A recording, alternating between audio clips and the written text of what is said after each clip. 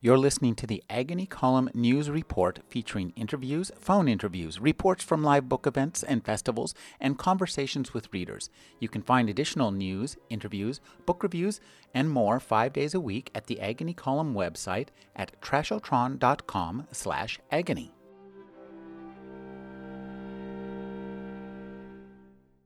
Victor Wooten is a bassist, songwriter, record producer, and a writer. He has been the bassist for Bela Fleck and the Flecktones since the group's formation and a member of the band SMV with two other bassists, Stanley Clark and Marcus Miller. Since 2017, he's played bass for the metal band Nitro. He's won 5 Grammys. He wrote the novel The Music Lesson, a spiritual search for growth through music. His new novel, a sequel to The Music Lesson, is The Spirit of Music. The Lesson continues. Thank you for joining me, Vic. Thank you for having me, Rick. I'm happy to be here. You know, as I started this book, I thought, well, this is very interesting. It's a kind of reads like an autobiography. He's telling about his life. He goes to visit his parents, and this is all good. And slowly but surely, we get into the Twilight Zone. You start playing with the reality setting on your writing meter. So I'd like you to talk about creating a story that uses the elements of the fantastic to address a very real and interesting problem, which is music, and to create a story that inspires us to understand music and in the real world better by understanding that music is really not a part of our everyday real world in a sense. Well, a couple of things. I would say that music is a part of our everyday real world at all times, whether we realize it or not. Music is always a part of it. If you think of, every major event in our lives, weddings, funerals, graduations, birthdays, music is involved. You don't see a television show, a movie, or a commercial that doesn't have music. And even in the silence, that's also a part of music. Nature expresses it. Every vibration is a form of it. So I think music is there. And that's one of the things I want to relate with these books, is to show people that music is not just on an instrument. It's something that we carry around with us, whether we realize it or not, at all times. You speak at the very beginning of the book of your friend Gus, who has what sounds like a really amazing piece of technology. Explain what that technology is and how that technology makes you understand how real music is. Okay, are we still together here? Yeah. Okay, great. That may have been my fault. I had to change to a better Wi-Fi, so I think we should be better here now. Okay. Gus is a friend that I know. All the characters in the book are based off of real people. No, I shouldn't say that. They're inspired by real people. And in many cases, I use the first name of the person that I'm talking about. I just don't use the last name. But in recording, digital recording, the main digital recording platforms will record 192,000 pieces of information per second. And that's what we're used to hearing with digital recording. Well, this guy, Gus, he's one of the people that helped invent digital recording so that we could all have a little small, what we call a DAW, which is called a digital audio workstation, meaning I could literally sit in my bathroom or my bedroom and make a good sounding record. Anyone can do that now. And thanks to Gus and some of his people, his friends, they came up with this technology. Well, Gus wasn't satisfied with the technology. From what I remember him saying is that we stopped working on it too soon. And so he kept working on it, and he invented another digital platform that records close to 3 million pieces of information per second. And so it duplicates the 2-inch tape, which all of our favorite music was recorded on 2-inch tape back in the 60s. Mm-hmm. And so his music, you not only hear it, but you feel it. And to the normal ear, you may not even hear a difference, but you will definitely feel it, And And when I tell people, like, there's a story in this book where this woman is listening to this Gus's software, and she literally takes her shawl off of her arms and says that she can feel the music like floating over her skin. So for some people, that may be fiction or a stretch of reality. For that woman, it wasn't. And so, in my opinion of these books, uh, the books will go as far as the reader is willing to go. And if the reader thinks we've left reality, I'm cool with that as long as they keep reading. But for some people, especially the people who have come to my music camps, and I have a camp actually called The Spirit of Music. For those people who have been to that camp, they are actually reading a different book than the normal person. How interesting. Yeah. And the normal person will get a lot from it, will understand it, but it'll be like Star Wars or Avatar or Harry Potter. It will leave what we call reality, but I'm fine with that. You know, as long as someone gets enjoyment out of it, and as long as their reality gets stretched a little bit, and they reach enjoyment and find a way to connect with music a little better, I'm totally happy with that. But I will say this, not because I'm a good writer, but the book is written on a few different levels where different people, even musicians, will understand things that non-musicians don't. But it's written in a way, hopefully, that everybody, musical or not, can get something from it. It's super enjoyable to read. And I think one of the things that worked best for me was that this music inspired me to think about, or this music. See, you can't get away from it. Right? Exactly. Well, I think that this book inspired me to think about music a little bit in a different way. Good. Music is, in a sense, analogous to writing. When you listen to a song, even if it's an instrumental song, that song is telling us a story, but it's communicating in a language that, while universal, everybody will understand. Nobody will understand the song the same way, but they'll still get the emotions of the song. This is like the way that you describe music in this. It's like a form almost of telepathy, where you are able to intuit and understand and actually experience, feel in your body and in your mind the emotions that are being communicated by the musician.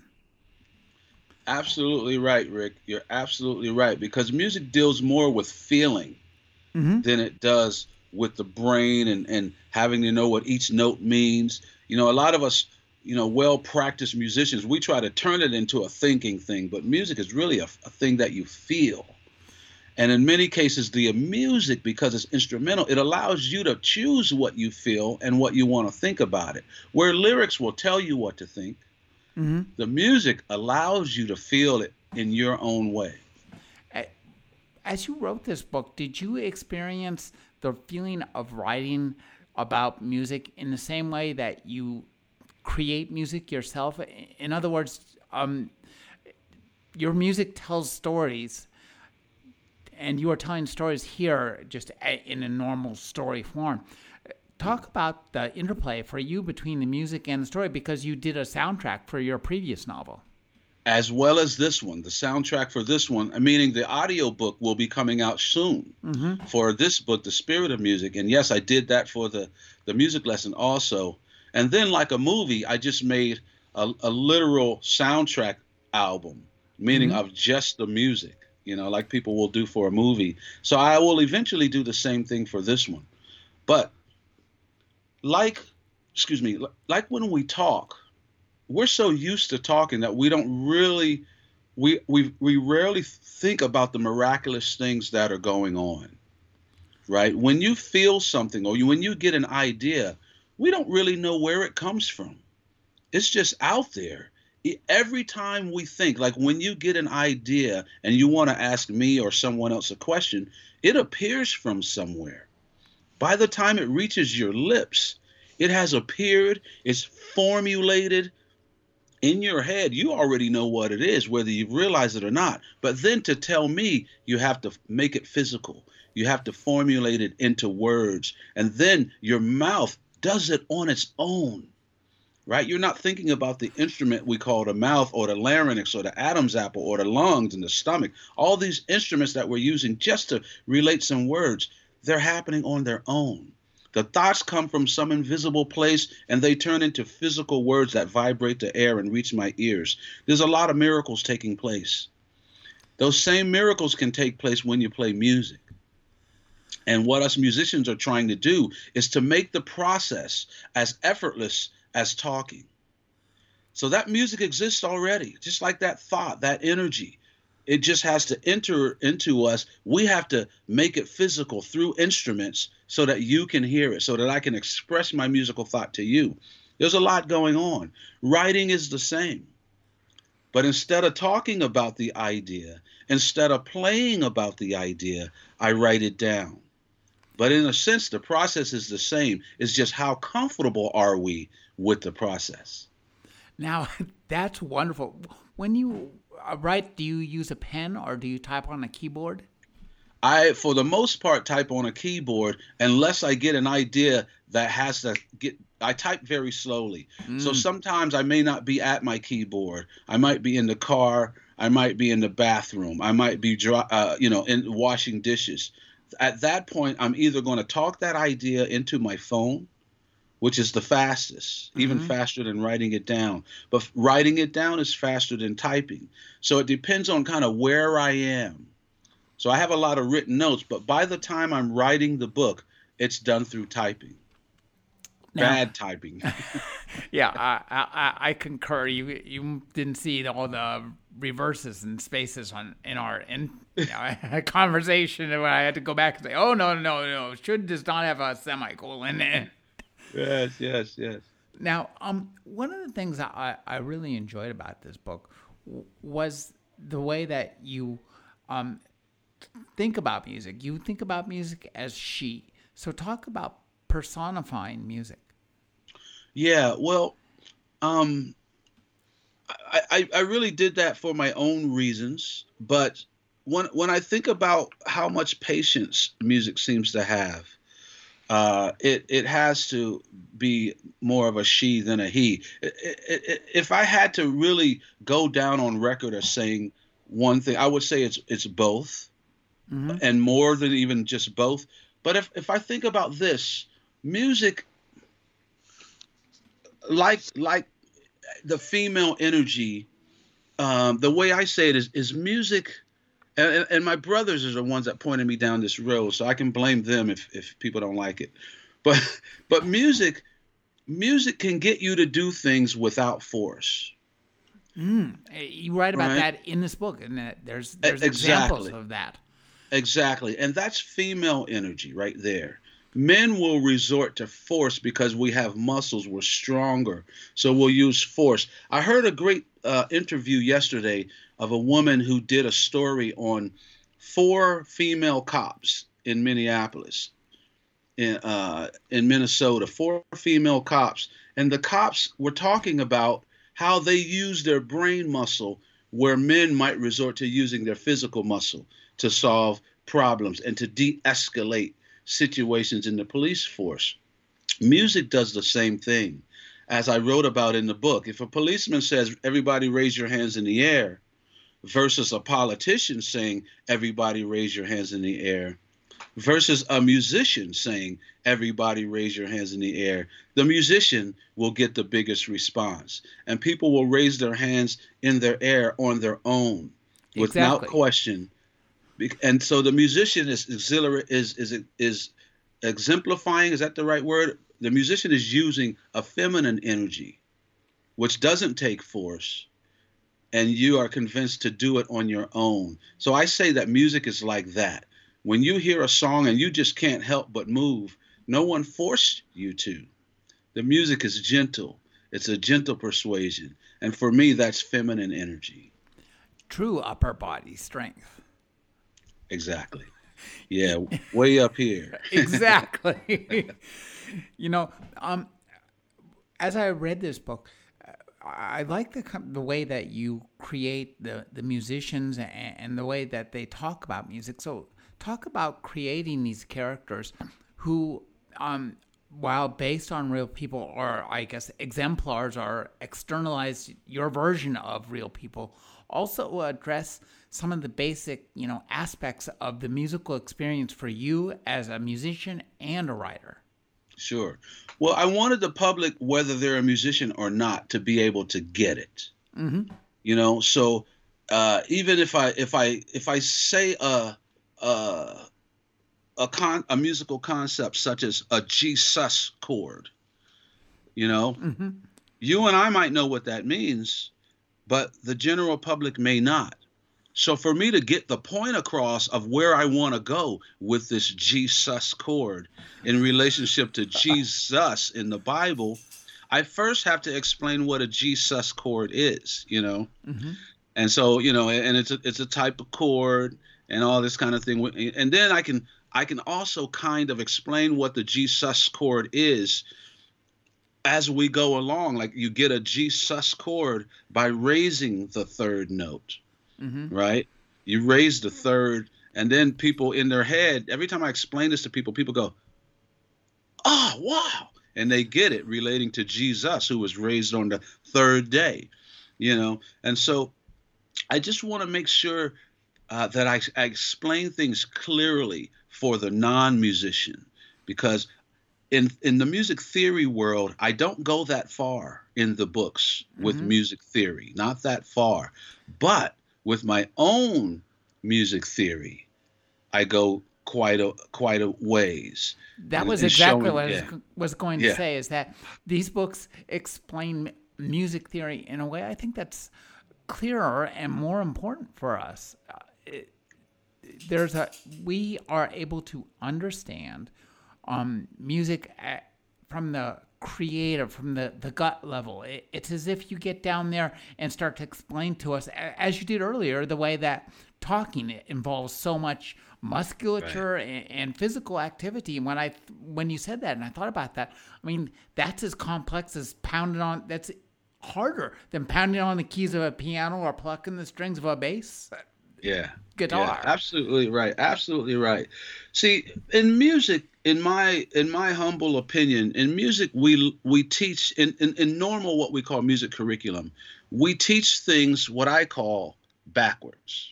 All right, so we want you to learn a bunch of rules first, basically, and play music later to simplify it.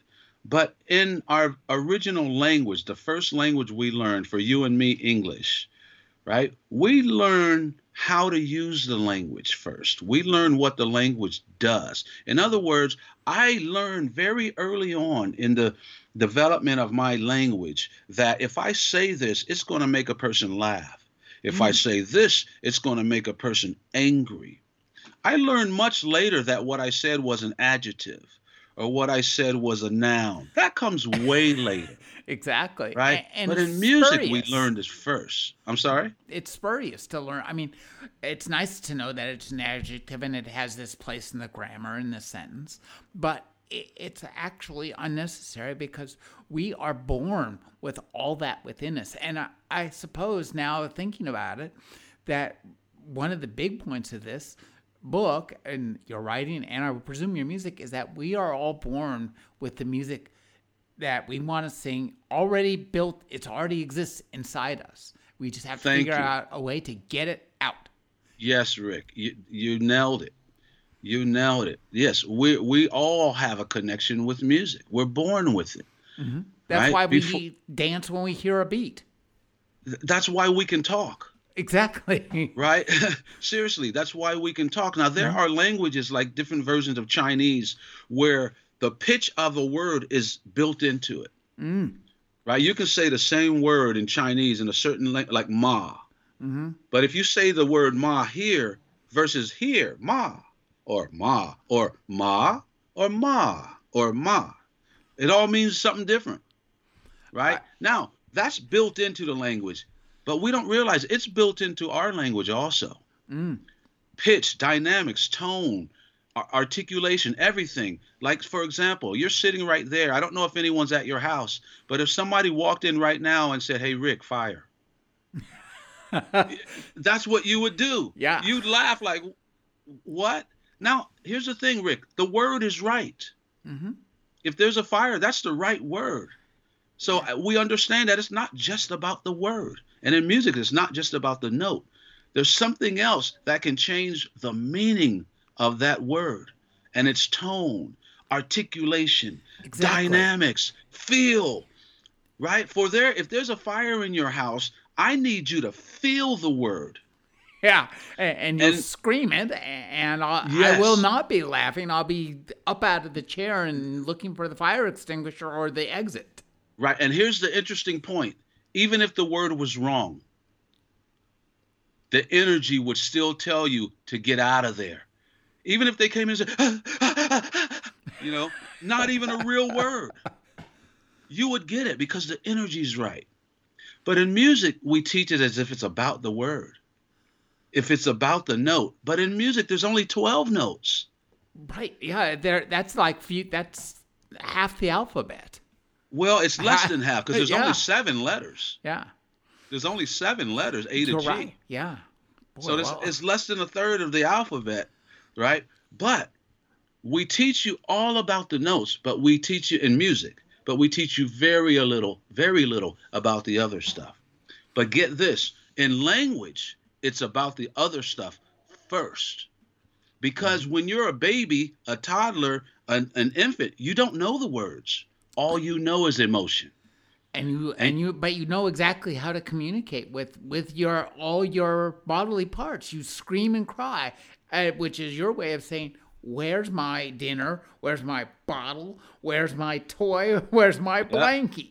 exactly. And guess what? Your parents learn your way. Right? See, Exactly. in music, we tell you you're wrong. Your way's wrong. You got to learn my way. Go practice.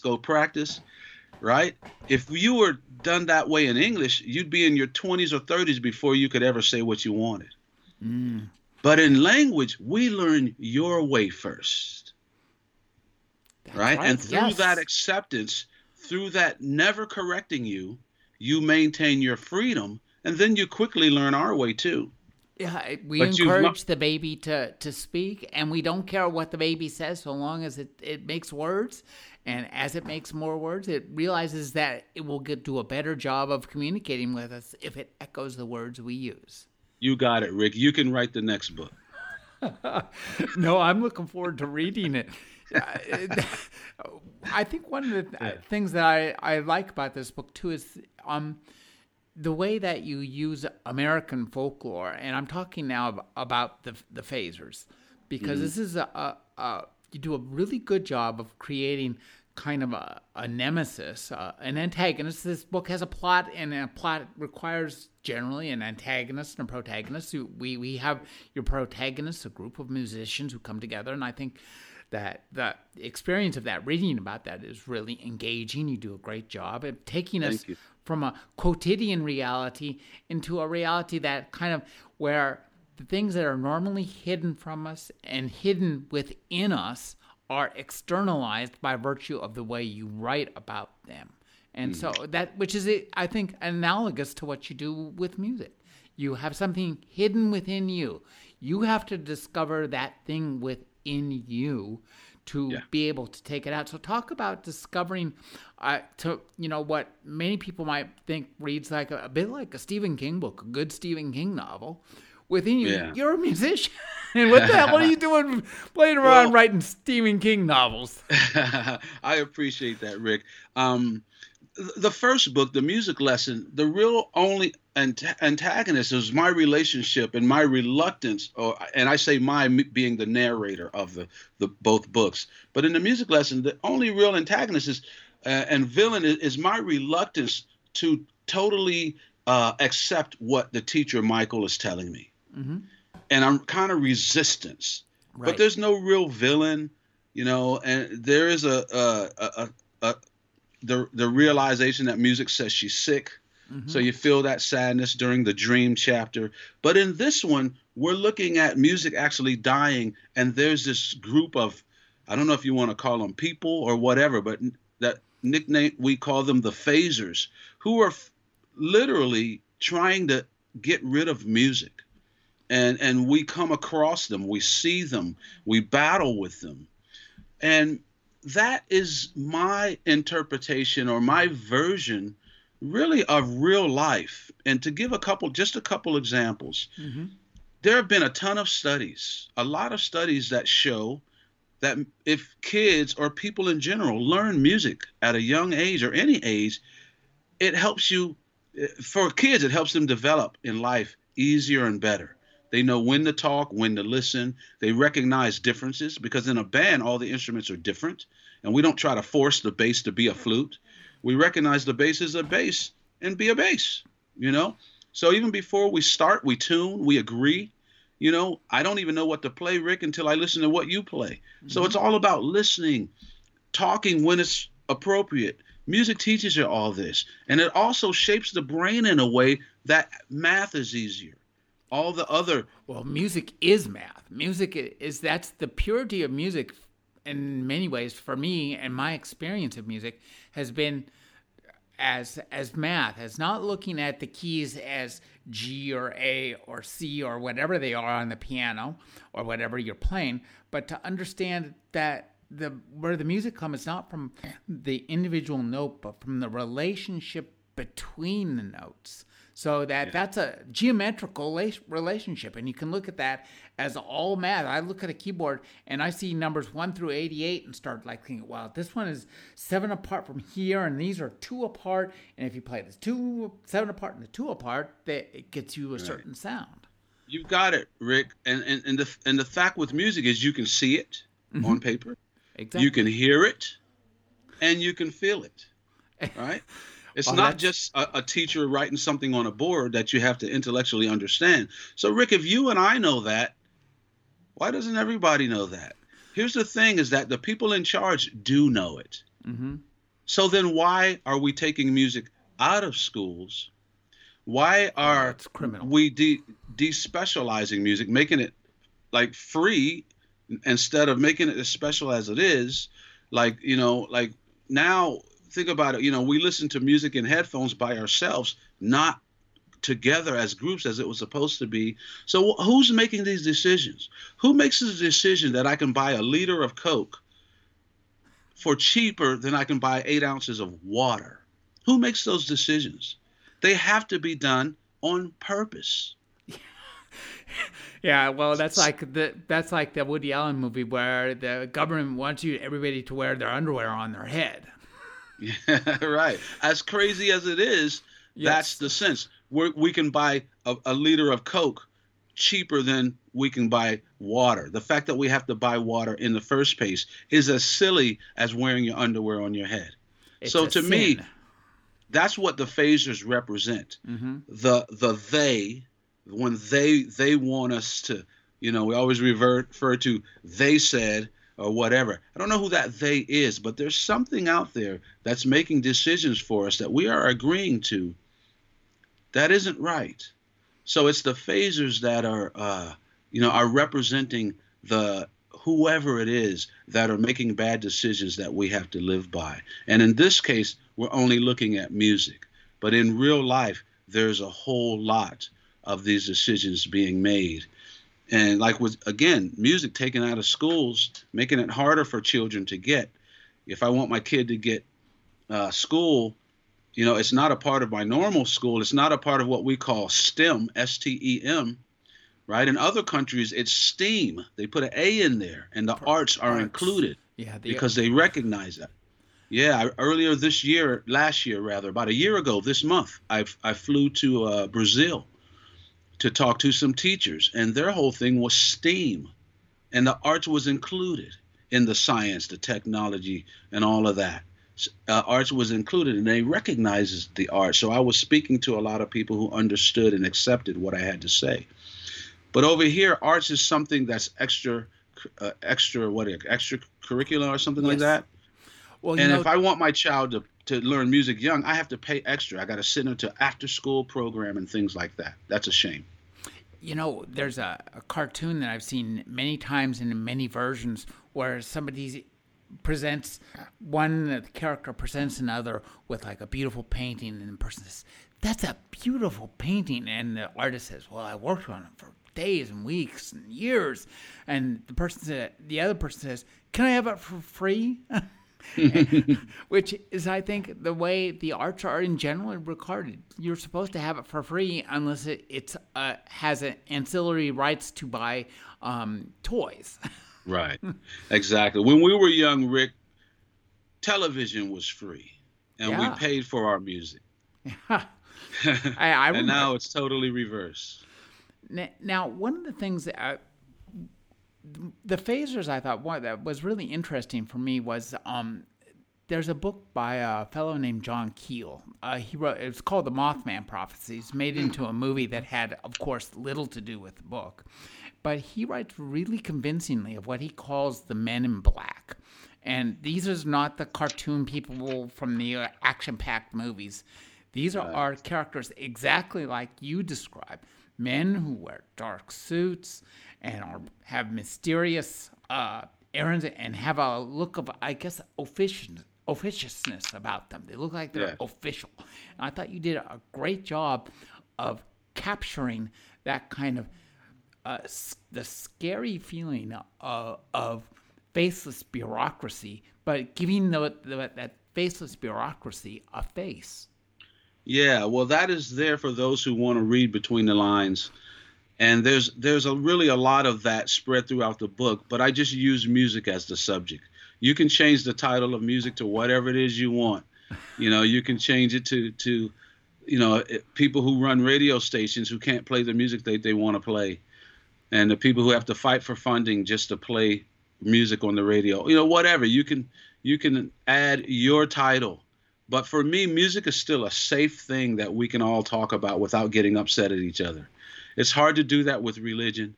It's definitely hard to do it with politics. It's hard to do it with race or gender. But we can still talk about music without a fight. And so I used music as my method. Well, too, as you amply demonstrate in the book, music is a means of communication that eludes all of the traps of language. Language, because when you write a word down and we have all these associations. This word, if I looked it up in the dictionary, it means this. It's all very kind of rigid and codified. Music is the absolute opposite. Any note you play really depends on what instrument it's played on, how it's played, and also, importantly, and you make this point a few times, the space between one note and the other. The absence of notes and the absence of communication is as important to communication as the pieces of communication. Yeah, if not more important. I talk about that, or I should say Isis, the character, talks about that a lot in the first book, The Music Lesson. Her whole thing is about space and zero. And where we might think of a zero in numbers meaning nothing, but if you put a zero after the number 1 or any number, it multiplies that number by 10. And as my brother Joseph says, anytime you write the number 1 or the number 2, you're really signifying what you should be writing is 0-1, 0-2. Exactly. Because it's zero, the space that allows the numbers, the physical, to exist. Right? So the zero is the most important number. Yes. Yeah. And it's the same in life. Zero is what's holding everything together. That's why the planet doesn't just spin out of orbit, because in the middle of that longitude, in the middle of that latitude, is that central place. The center of every molecule, basically everything. The the distance between you and me depends on the space between us.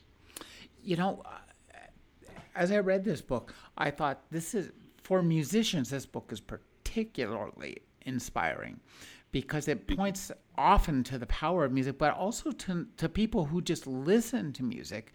It has the effect of almost, in a sense, turning you into a musician, because music that is not heard by any human being, even perhaps the person who makes it, is nothing.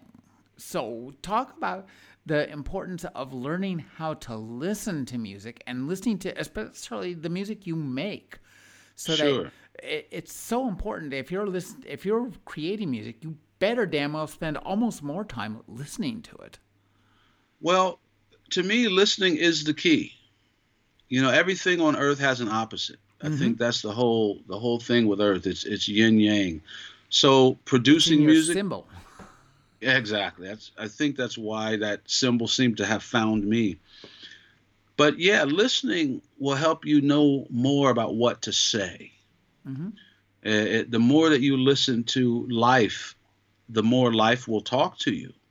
The more you listen to music, the more music will talk to you. That's the reason, if you have a best friend, that's the reason why they're your best friend, is because that person knows that you will listen to them and you know that they will listen to you. Being a good listener is the key to life, all of life. Even if you play an instrument, you have to listen to that instrument. And not just with your ears, with your hands. You know, right? A good car mechanic listens to the engine, right? They know what they can sit in the car and with the feel, even if they can't hear, they can feel whether that engine is tuned up properly. You know, so listening is the key. And in music, again, I relate it back to music, but it really relates to all parts of life. In music, we teach more about playing and less about listening. There are very few listening exercises of how to get better ears, better listening. Like in music, we do ear training, and we tell you how to, how to listen. If you go from a C to an E, you'll hear that that's a major third, and if you can take 10 seconds to get it right, but if you write a major third on your test, you get an A. But on stage, we don't need just good ears. We need your ears to be fast. And there's no exercises that speed up your ears, right? But and at the same time, as we're Listening teaching, does. just period listening, absolutely, Mm-hmm. absolutely. But in our lessons, we teach you to hear what I hear, Mm-hmm. right? The teacher, we never figure out what you hear, and let's talk about that. But we do that with our babies, right? Mm-hmm. And when a baby is born and we have our baby, we resort to their method.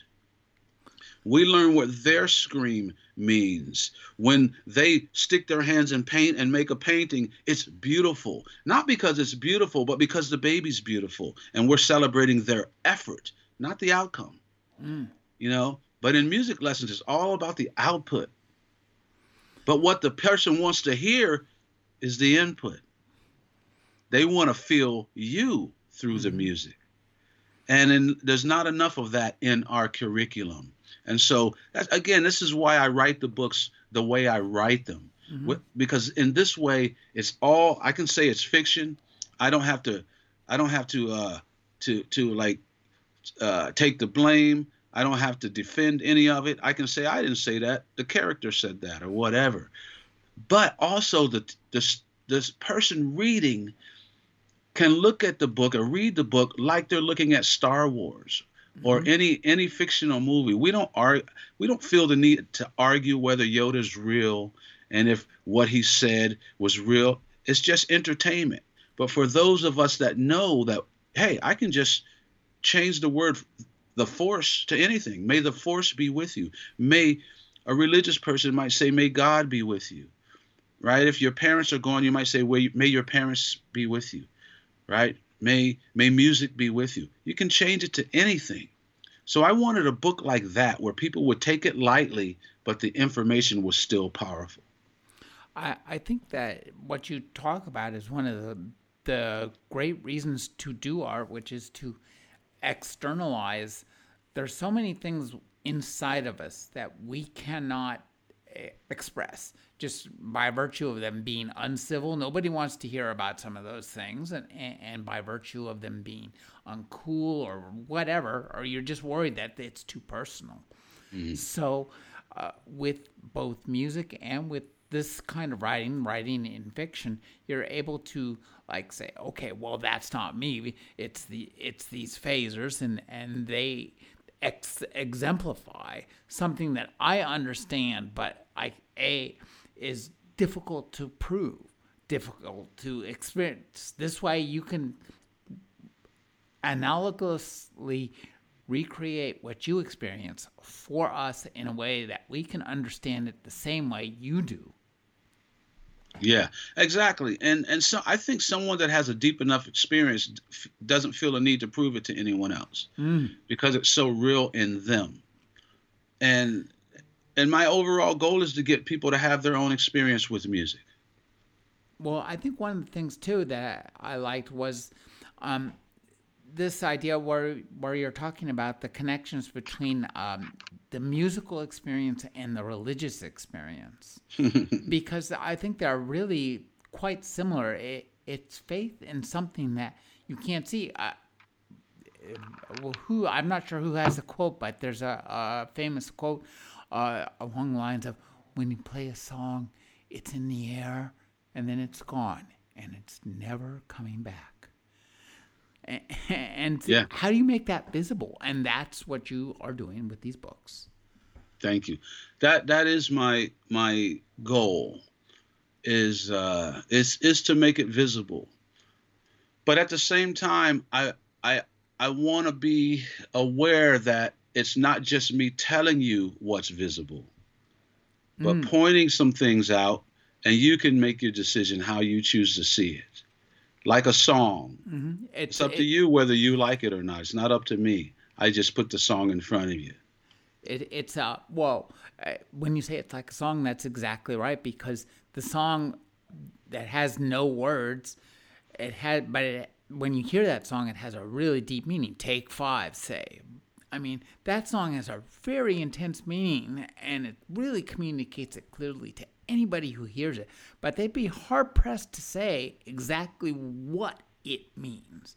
And it's so tough. Beautiful. I love that. Because you get to decide for yourself. Exactly. And, and also, too, the way that music communicates to you is not through sense, not through rational, where you have a subject, noun, and a verb, and the subject,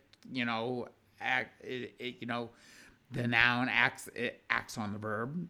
So, but with music, it's notes, and it's communicating something that's very intense and very deep. And I think, a core part of human experience in many ways, like the religious or faith experience. Absolutely. And the interesting thing about all of these is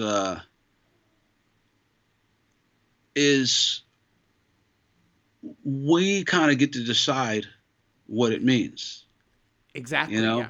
We take away what we want to from the interpretation, as much or as little.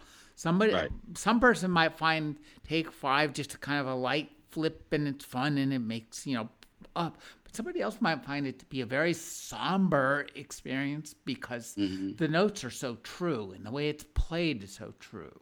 Yes, and in all cases, the more you learn about it, your experience and your knowledge and awareness of whatever you're learning about will change and will deepen. The feeling of it will take root in your being and in your soul. And it's the same with people. I can say, hey, I don't like that guy, that girl, whatever. But then you go and you talk to them, you meet them, you see where they're coming from. Then you start to understand a little more. And your book, I think, really is analogous to music in that you can take away with it what you want, and you can understand it in the way you want. It's like you're playing with the elements of plot and character the same way you might bend a note. And you start out with a good, heavy, straight-ahead bass, and that puts us right with you at the very beginning of the book. And by the end, you're sliding your fingers up and down the neck of that bass guitar, and we're all over the place with you. Exactly. And that's what a good musician will do. Sometimes musicians who know too much, they leave their audience behind right at the beginning. Like some great jazz musicians are playing way over the audience's head, as if the musician's way over there and the audience is saying, hey, wait a minute, you left me behind from the beginning. But a good musician will start with the audience where they are and then take them on a musical journey. That's what a good Broadway play will do. Mm-hmm. That's what a good movie does. They give you something you can latch on to and you want more, then they take you on a journey. And I wanted this book to do exactly that. Well, humans, my website and podcast is called Narrative Species, because I see humans as a narrative species. If I ask you who you are, you will tell me a story. And that's how you will define, that's how we define ourselves, is with stories. And what it's important to, what this book helps us to realize is that music itself is a story, and it's telling us something about ourselves that cannot be articulated with language, but that's critically important. And the threats to music that you describe are threats to our very humanity. That's what the book is alluding to. And yeah, because if music gets damaged, we all do, whether we realize it or not. And there'll be people out there who say that they don't like music or they have no relationship with it, and they just don't know that they do. Exactly. Because they think of music as an instrument, and I don't play an instrument. But music's everywhere. You know, if that person who doesn't like music, all of a sudden, every movie they went to watch, every television show, every TV commercial had no music, they'd realize, wait a minute, where's the music? If they went outside and the wind didn't blow and they didn't hear the wind, they didn't hear the birds singing and the crickets at night and the frogs, if they didn't hear any of that, they'd say, wait a minute, where'd all this sound go? What they'd be missing is music, because music is more than a guitar or a piano. It's all the sound. It's the soundtracks of our lives. And this is something that I really like that you allude to many times in this book, is you describe the ambient world as having musical tones. And, Absolutely. And it's true. I have many times sat around in my house when it's pretty quiet and you just hear the wind and maybe some distant traffic, but you can actually, if you listen closely, you can hear melodies in everything around you. And this is Absolutely. This is one of the things that Brian Eno famously, created, in a sense. He didn't create it, but he gave the word of ambient music. And I think that is really an interesting two-edged sword, because it's taking the world of sound, of what we consider just chaos or noise, and then transforming it through a musical vision into music. And I think that's something that you talk about. So talk about hearing the music of the world when there's no musical instrument being played. Sure, there's no musical instrument that we consider a normal musical instrument, a violin, a piano, a flute. But when your car's riding down the highway and your tires are hitting these bumps, there's a rhythm there, right? You can even figure out how fast your car's going by the rhythms, or by the sound, the pitch. Or like we BPM. tune in. Exactly. Like we tune to A440 in Western music, which is a really fast BPM, beats per minute. Now we're talking beats per second, okay? Right. When we talk about 440, that means it vibrates 440 times in a second. We don't have a metronome that goes that fast, so we can't call it BPMs. We call it hertz. Exactly. Okay? So now 440, something vibrates 440 times per second. It's going to produce a certain note at a certain octave. We have agreed upon that being A. Cut that in half to 220, that's an A an octave lower. 110, an A of octave lower. Right? You keep going down, same pitch. We cut it in half. We can't call it hertz anymore. Now we're going to call it BPM. Right? So we're going to call it beats per minute. That's interesting, because that suggests, and I've never thought of this before, that all the elements of music exist not separately, but as a spectrum, and as a sense, a mathematical spectrum. At the very bottom of the spectrum are the percussions, which bump, that's exactly beats per minute, and at the top, where you're vibrating really fast, you go or something. That is the high end of the spectrum. Those are the instruments. Well, it's the high end of what the human can experience spectrum. Oh, interesting. Okay? Yes. I mean, think about it. We're thinking beats per minute, but keep slowing it down. Now I need a watch. Now keep going down. Now I need a calendar. Keep exactly. going. Now I need, carve it in stone or whatever. But if you go higher, now I can't even hear it as a pitch. I might see it as color. Our hearing spectrum is small. Our sight spectrum is really not that big either. like bees or whatever. They're seeing infrared things we can't see. So, but what we're talking about is vibration, and that's what music is. So Yeah, in a sense, we vibration can is say it's really all vibration. We can say vibration it's is an all music. important. Yeah, it is really important in this book. So I want you to talk a little bit about how you think about vibration. Everything is a vibration. Everything. Your thoughts, the wind, everything. That's what the human experience is about, the vibration. But how fast it vibrates determines our experience. And that's what we were just talking about. A note, a pitch, a rhythm, a day in the calendar, 360 days, 365 days around the sun or whatever.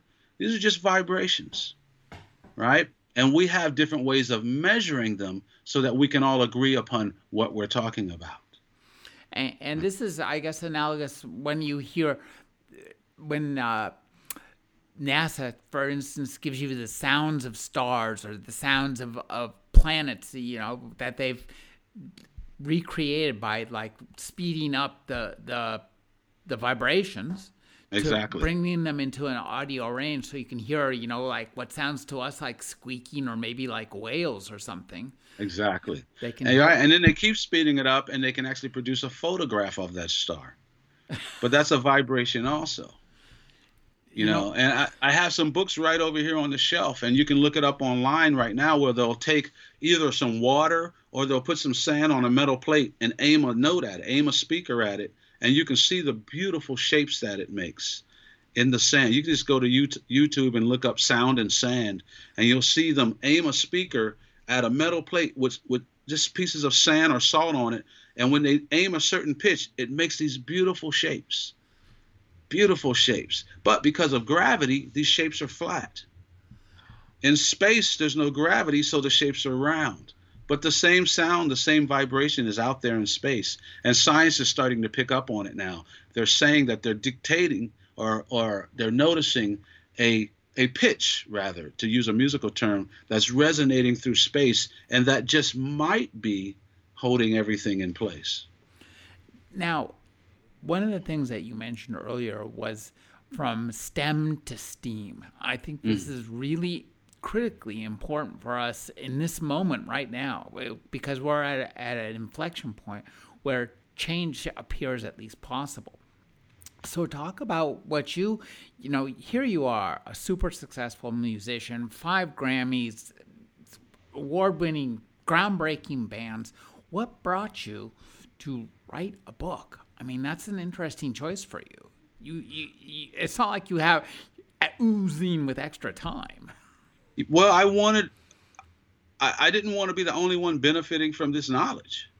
I wanted people to also have access to this knowledge I'd either discovered or been given.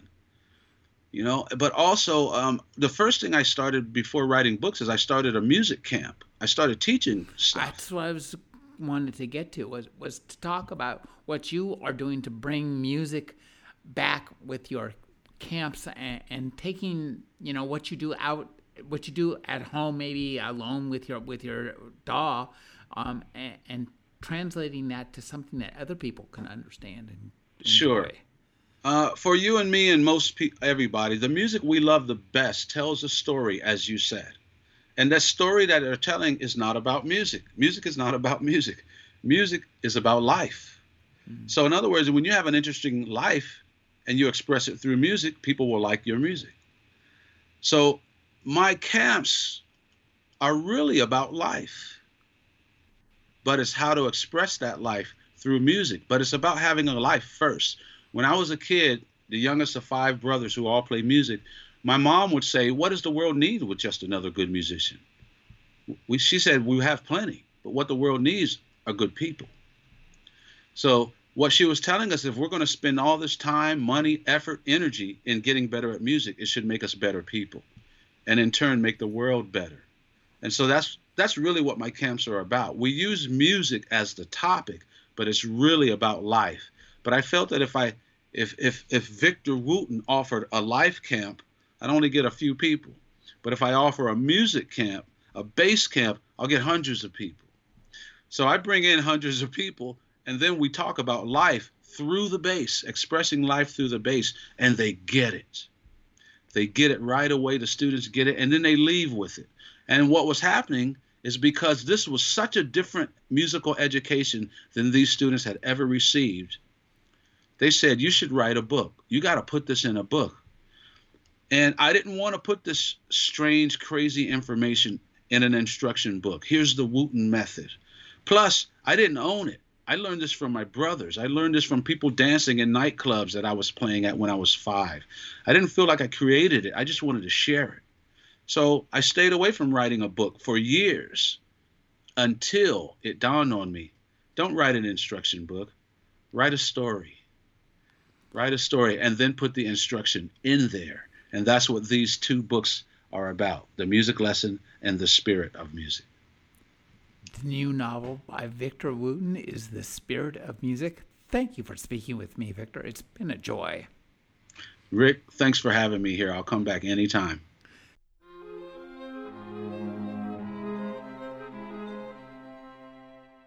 You're listening to the Agony Column News Report, featuring interviews, phone interviews, reports from live book events and festivals, and conversations with readers. You can find additional news, interviews, book reviews, and more 5 days a week at the Agony Column website at trashotron.com/agony.